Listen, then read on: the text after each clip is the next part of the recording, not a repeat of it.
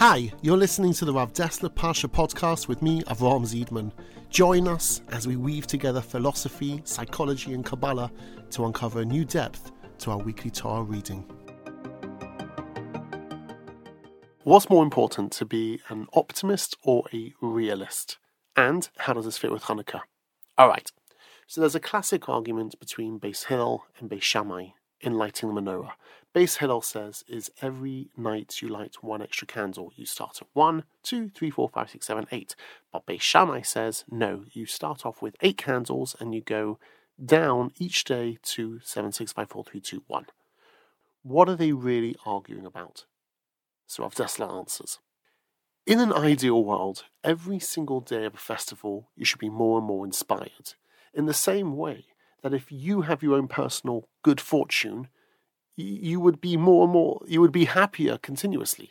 For example, let's imagine today you, you randomly gained £100. Great, next day. Okay, cool, next day, and the day after, and the day after, and the day after. You wouldn't get bored with winning continuously. Every day it's the joy is going to increase. But imagine your friend says, hey, I won £100. Yeah, that's really good. And the next day, and the day after, and the day after, and day after, day after, day after. When it comes to your friends, the enjoyment kind of wears out. But with you, it doesn't. So what's the difference? And the answer is when it comes to things that concern me, I never get bored with success. When it comes to others, unless I feel they're part of me, my enjoyment will go down. So now let's look at festivals. When you have the first day Pesach, there's excitement. But really, you only just started. You've got 8 days. Every single day should become more and more exciting as you're gaining more and more spirituality, as you're gaining more and more connection to the festival. Wow! When it comes to this last day, you should be on another planet. They say about Rabbi Saul Salanta that the joy he had on the first day of Sukkot, you could not compare. When you saw him on the last day of Sukkot, he was like a malach. Every single day growing and growing. So clearly, every single day of a festival should be greater than the day before because I'm gaining that much more. But that's only if you are really connected with the festival and you feel that it's part of me. If, however, you don't really view it as part of you, you feel it's like it's something external. You know, I'm celebrating someone else's success almost.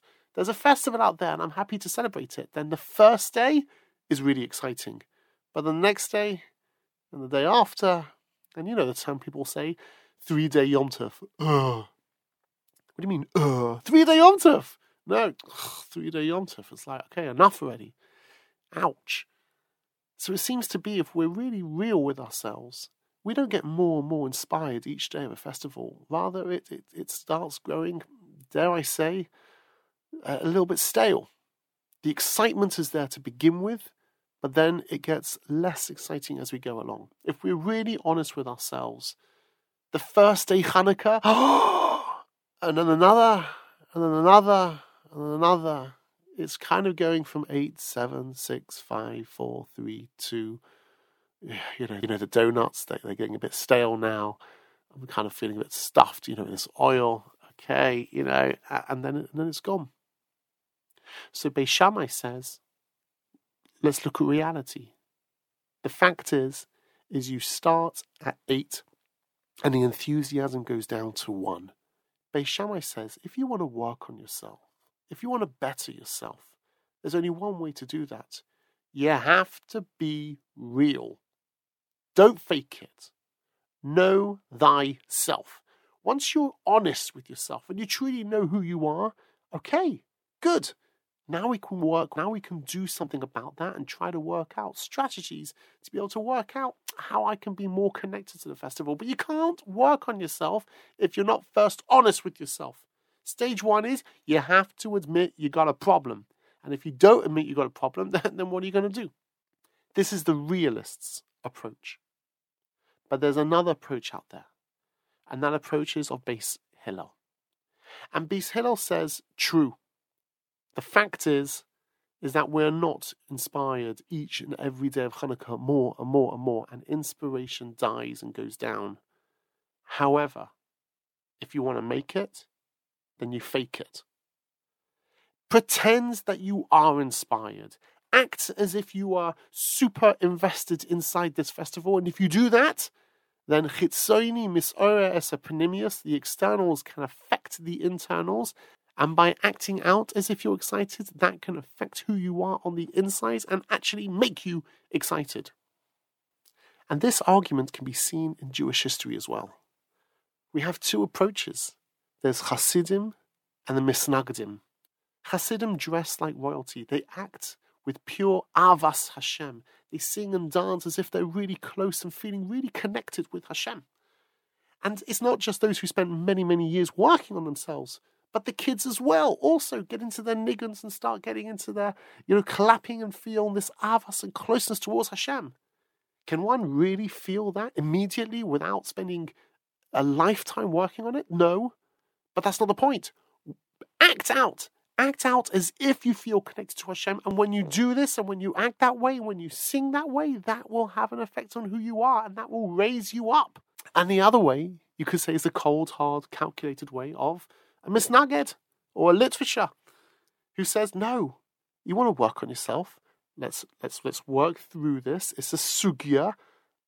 Put the brain to it, really analyze and be very critical of self. And you can't, and none of this fluffy, airy-fairy emotions, as they may argue.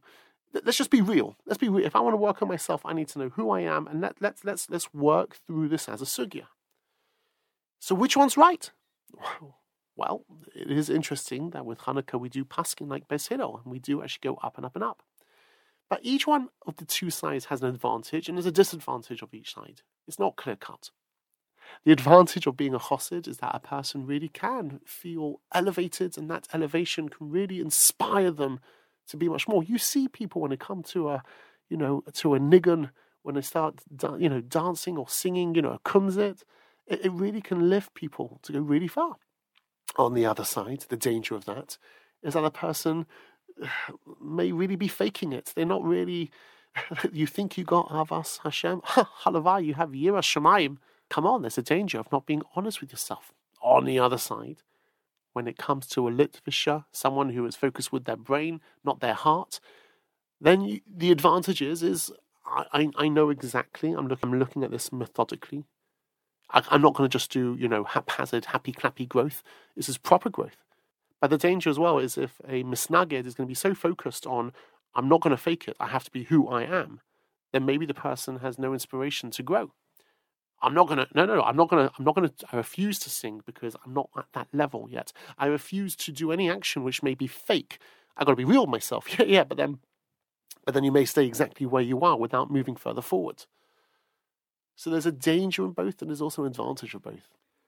I heard it once said humorously that everyone wears a gartel. The question is, where do you wear the gartel? So when it comes to a chassid, he puts the belt on to divide his lower body from his heart. And when it comes to a misnaged, he wears a tie, separating his brain from his heart. When he connects to Hashem, he doesn't want to get his emotions in the way. He wants to look at it academically, intellectually. So everyone wears a gartel. The question is where? The truth is, as always, is we need to have balance. Both approaches have something. Although many years ago there was big arguments between Hasidim and Misnagdim, nowadays we're a chulent pot of both, and we need both approaches.